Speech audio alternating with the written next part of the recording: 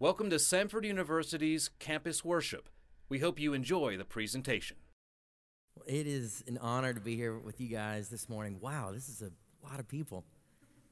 Either you guys are really hungry for Jesus or you're really desperate to get convo credits. I'm going to choose to believe it's a mixture of the two. Yeah, it's hard for me to believe 2016, like Matt said. Matt, it's terrifying that I've known you for 10 years. I don't know if that's good or bad, but it just is what it is. That's good. Okay, that's good. 2006, I was a freshman. That was 10 years ago. I was 18, from Florida, Tallahassee, Florida. This is embarrassing. I remember I got on my parents' minivan for connections. I can't believe I'm about to tell you this. I was wearing Crocs. I didn't know any better. And today I'm wearing Clark's desert boots, to be precise. So a lot has changed.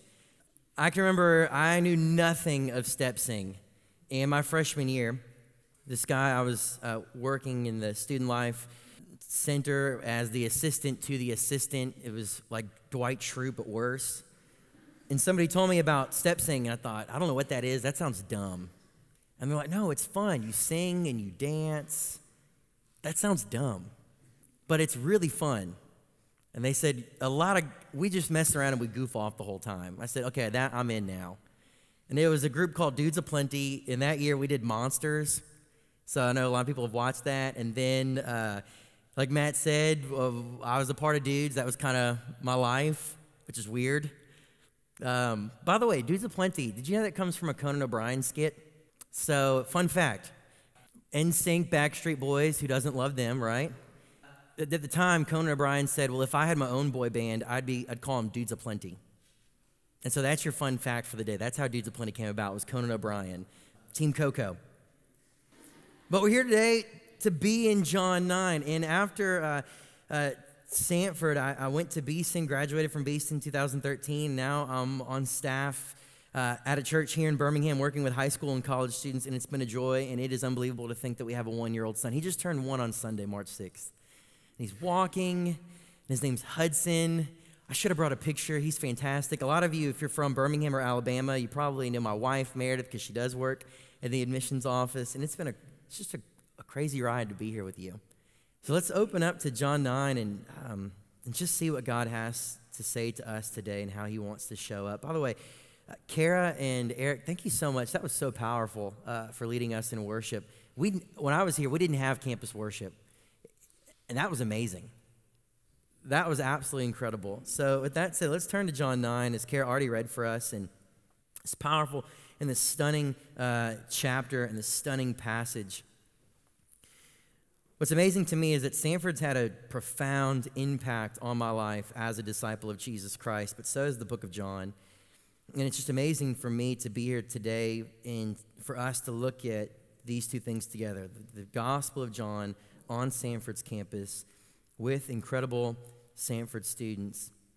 And what's amazing about the Gospel of John is that John has a clear purpose. He wants to convince you. He wants you to know Jesus. He wants to share the gospel with you. He wants you to know that Jesus is the Christ, the Son of God, and that when you believe in his name, you may have life. And John doesn't make any apologies about that, according to John 20, verse 30 and 31. And it's interesting, when you set up the book of John, you can split the book of John into two parts. The first half, John 1 to 12, chapters 1 to 12, is Jesus' work to identify himself as the Messiah through these 7 signs. And then when you hit chapter 13 and you work your way all the way to chapter 21, Jesus demonstrates that he is the Messiah by going to the cross as the Lamb of God who would be slain for the sins of the world. He is here to convince. What astounds me about the Gospel of John, and many people have said this throughout the history of the church, the Gospel of John is so simple, a child can understand it, yet at the same time, it is so deep, we can't exhaust it at any point in time. It's much like the scriptures as a whole, but the Gospel of John puts that on supreme note for us all to see. In John chapter 9 makes no difference in this matter. John chapter 9 is incredibly simple, yet is incredibly deep.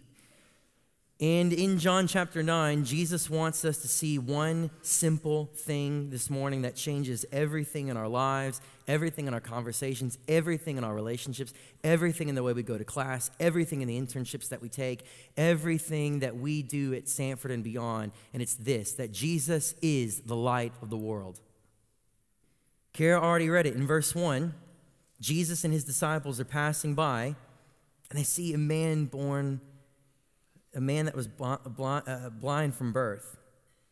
What astounds me about the gospel is it's not just the works that Jesus does, but who Jesus is. And every time we come to the gospels, we always have to ask not just what Jesus did, but who Jesus is. And what amazes me about verse 1 is that Jesus is a God who takes initiative. He notices the man born blind.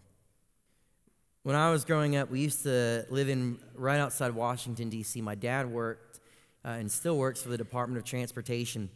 And so we would go to D.C. all the time. We lived in Falls Church, Virginia. It was only 30 minutes outside. And when we take the metro, every time we get off the metro, the train, we'd always see homeless people begging. And this is exactly what happens with Jesus and the disciples. And the disciples in verse 2 ask Jesus, Rabbi, who sinned, this man or his parents, that he was born blind? And Jesus gives them the answer.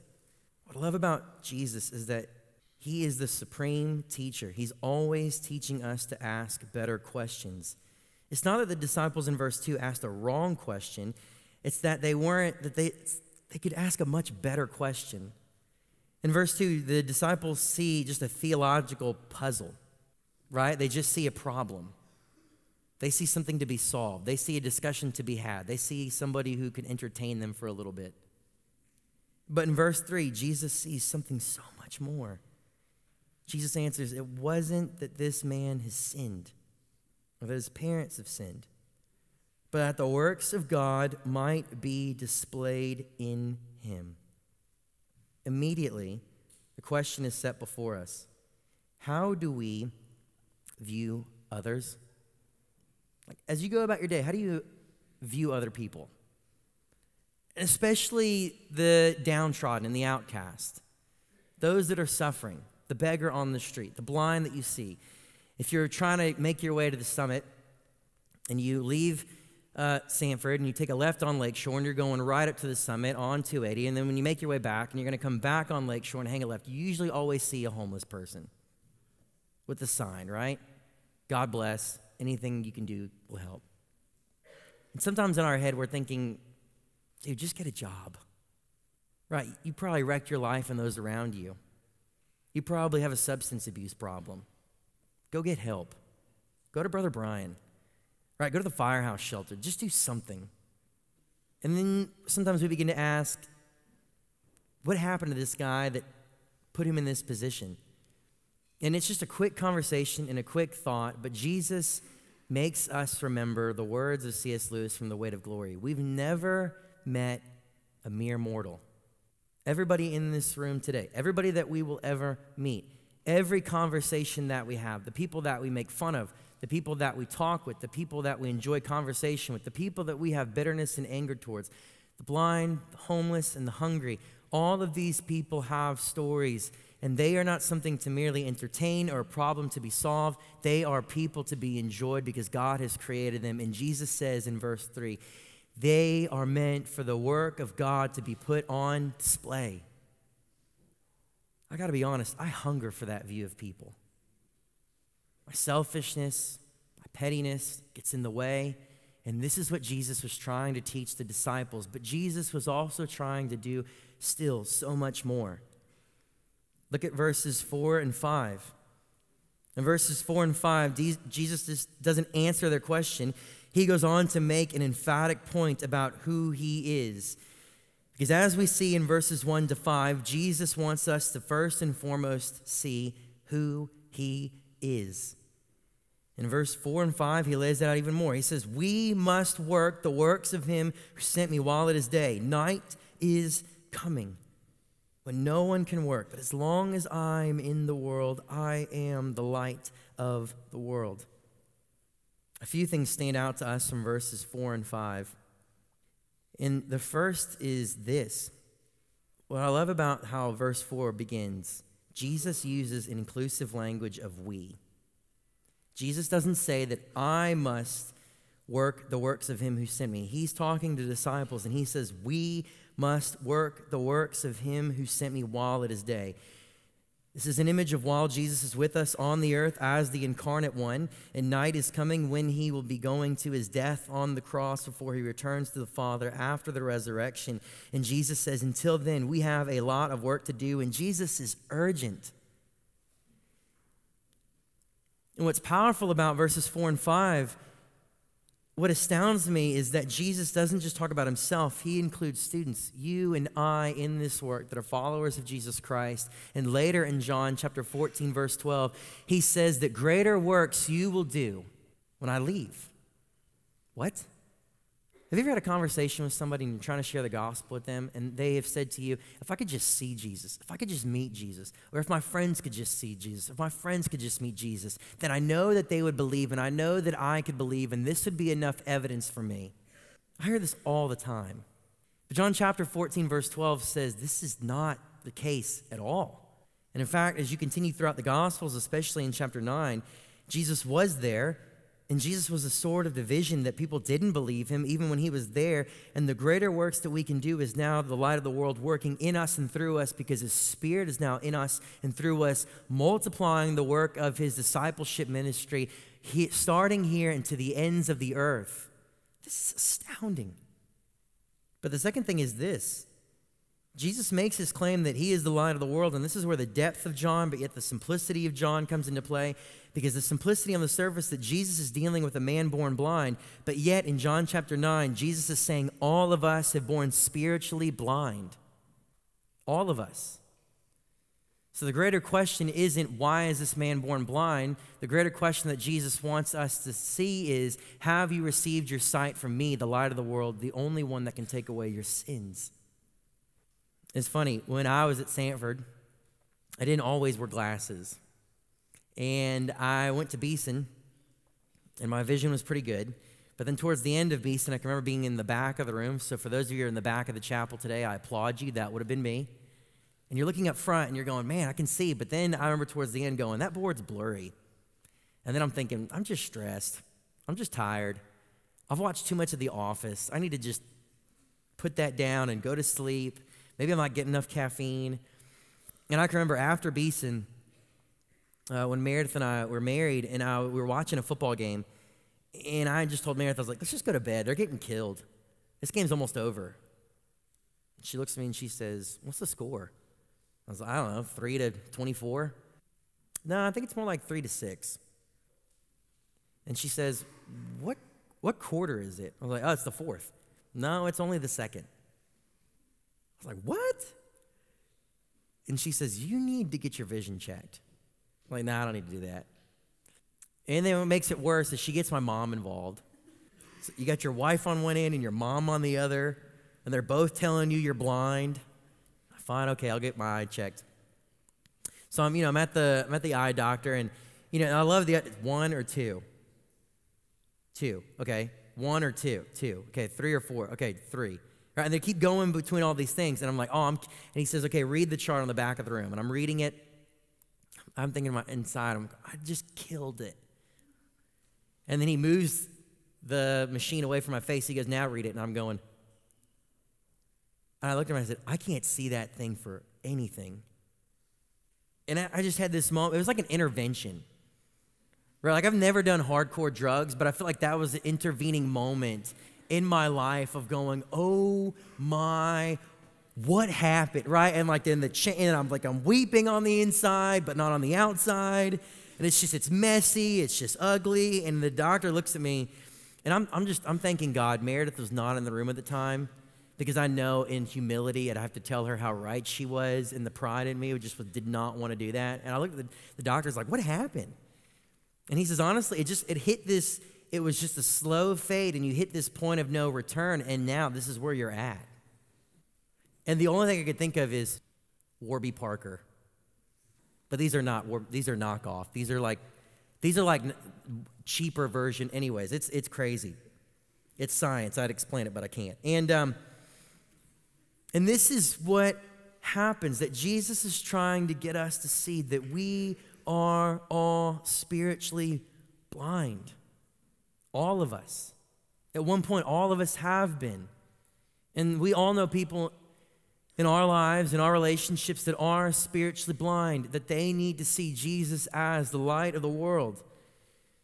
And so, like good fashion for the Gospel of John, he declares who he is, and then he demonstrates who he is by a sign. And this is how Jesus demonstrates it in verses 6 and 7. Having said these things, he spat on the ground and made mud with the saliva, and then he anointed the man's eyes with mud. That's just weird, right? Like, I remember watching, like, the Titanic when I was a kid, and Leonardo DiCaprio, praise God, he just won an Oscar, right? But he was teaching Rose how to spit, and that's all I can think of sometimes when I read John 9, verses 6 and 7. Like, Jesus is spitting on the ground. It's just this real vivid imagery, and he's taking it, and he's rubbing it in the mud, and he takes it, and he puts it on this guy's eyes. And then in verse 7, and he says to him, go and wash in the pool of Siloam, which means sent. And so he went and he washed and came back seeing.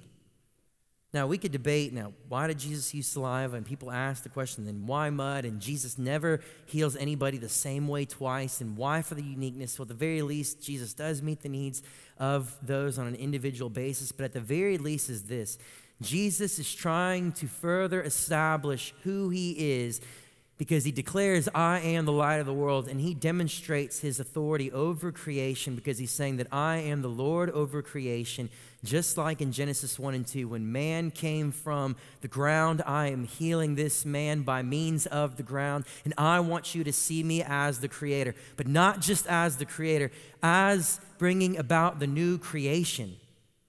That Jesus is the Lord of creation and redemption. And we know this from Colossians chapter 1, verses 15 and 20. It's all about Christ. At the very least, this is what Jesus is trying to communicate. The very God that brought Adam from the ground is the very one who can heal us by means of the ground. He is Lord over it all. But then what's astounding in verse 7 is that Jesus now sends this man, having authority over him, to go to the pool of Siloam, which means sent. And John is very clear in his gospel. Jesus is the sent one from the Father, and he says, so as the Father has sent me, so now I'm sending you. And what astounds me in verse 7 is that the man born blind was immediately obedient. So the question we have to ask ourselves is, are we immediately obedient to Jesus Christ? Right in our world today, we want everything immediate. I don't know about you. I want my discipleship when I came here to Samford. I wanted it to be immediate. I was the guy wearing Crocs, and now I'm wearing Clarks, and it was a long journey in the same direction, to quote Eugene Peterson, for discipleship.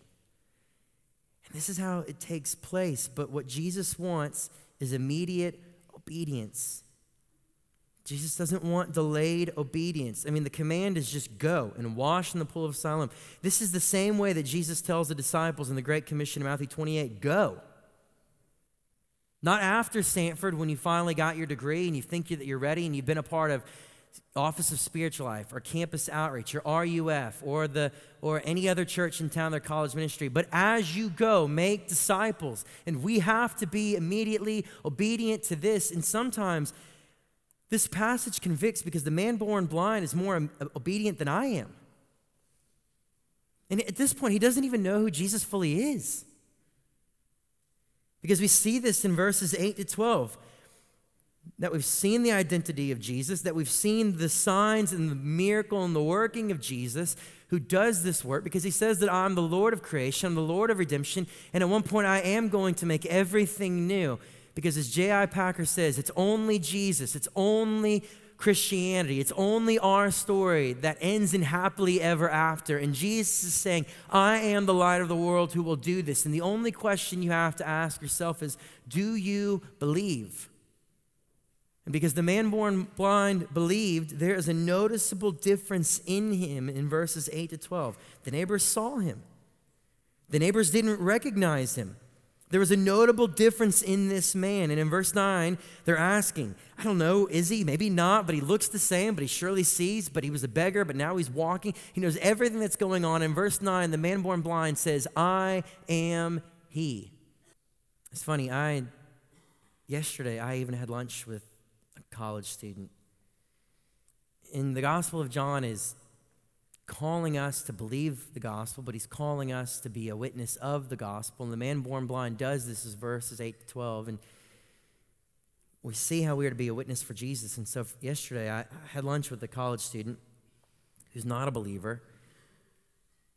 And I asked him, I said, man, I got to be honest. I just want you to know Jesus. I'm not a really great witness. I'm not a great evangelist. I want people to know Jesus. Because I know that Jesus can calm the winds and the wave. I know what he's done in my life. And I just want people to know him. So I just shared this with the guy. I said, I just want you to know Jesus. And he says, dude, that means a lot. He said, but I got to be honest. I need evidence. I need to know that this is real. I need to know that this is going to make a difference. And I'm genuinely struggling with that. And I just loved the humility of this guy's question yesterday, because the greatest evidence that we can give people to the gospel of Jesus Christ and who God is and who Jesus is the evidence of a changed life. As I met with the student, I thought he wanted to know about the world began, and can I really trust the Bible, and was Jesus real? And at the end of the day, these answers are worth diving into, but there's always an insufficiency to them if we're being honest. And the greatest evidence that we can give people is a changed life, and this is what the man born blind does, because he just simply recounts this story. And this is what I love about the man born blind. He is a really honest and humble witness for Jesus Christ, because he says this, so how did he heal you? And he answers, I don't know, the man you call Jesus made mud, anointed my eyes. He said, go to the pool. I went to the pool. I washed, and I received sight. And they said to him, where is he? And he said, I don't know. And that's just how our passage ends today. I don't know. I don't know. I love the humility that is in this passage. And when I met with that guy yesterday, and this is, I think, an encouragement for all of us as disciples of Jesus Christ. First and foremost, this passage is calling us to know him. But second, if we know him, this passage is calling us to be a witness for him. And we can genuinely, honestly, even point people to Jesus by simply saying, I don't know. This is what this man does. One of the greatest things that happened to me at Samford was diving into the Word, being committed to the local church, having great friendships and mentors that guided me to look like Jesus and help me walk with Jesus. But one of those people, too, is getting to know just the life and the works of C.S. Lewis. And this is probably the best thing that Matt helped me with. Because there was a time in my life where I genuinely struggled with questions myself, and it was great. Matt and other people pointed me to Lewis, and I think Lewis can help us with this passage. And he says this, if we're talking about sight, if we're talking about our eyes, C.S. Lewis, I think this is a helpful quote to end our time together today. He says this, I believe in Christianity like I believe that the sun has risen, not just because I see it, but because by it I see everything else. And this is what the man born blind was trying to communicate to his neighbors and to his friends. I believe in Jesus Christ, not just because I've seen him, not just because he's enabled me to see, but because by him I'm able to see everything else around me. And as John 9 continues to unfold, this is what we clearly see, because Jesus is the light of the world, not just because we see him, but because by him we see everything else. Because by him, he wants the world to see him so that they can know him too. Let's pray. Heavenly Father, Lord, we are grateful today to come to you, to come to your word. Father, though that we wrestle with questions of suffering, of doubt, Lord, we wrestle with questions of pain, of bitterness, of insecurity.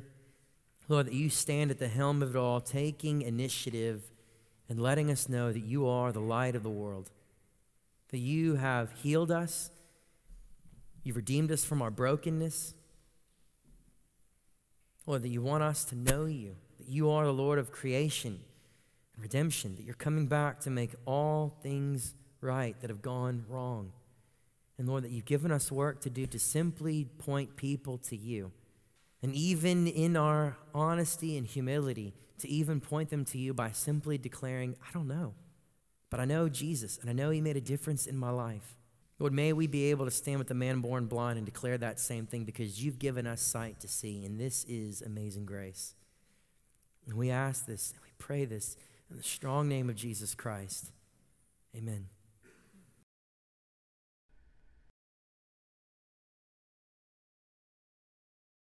For more information about Samford University, check out samford.edu.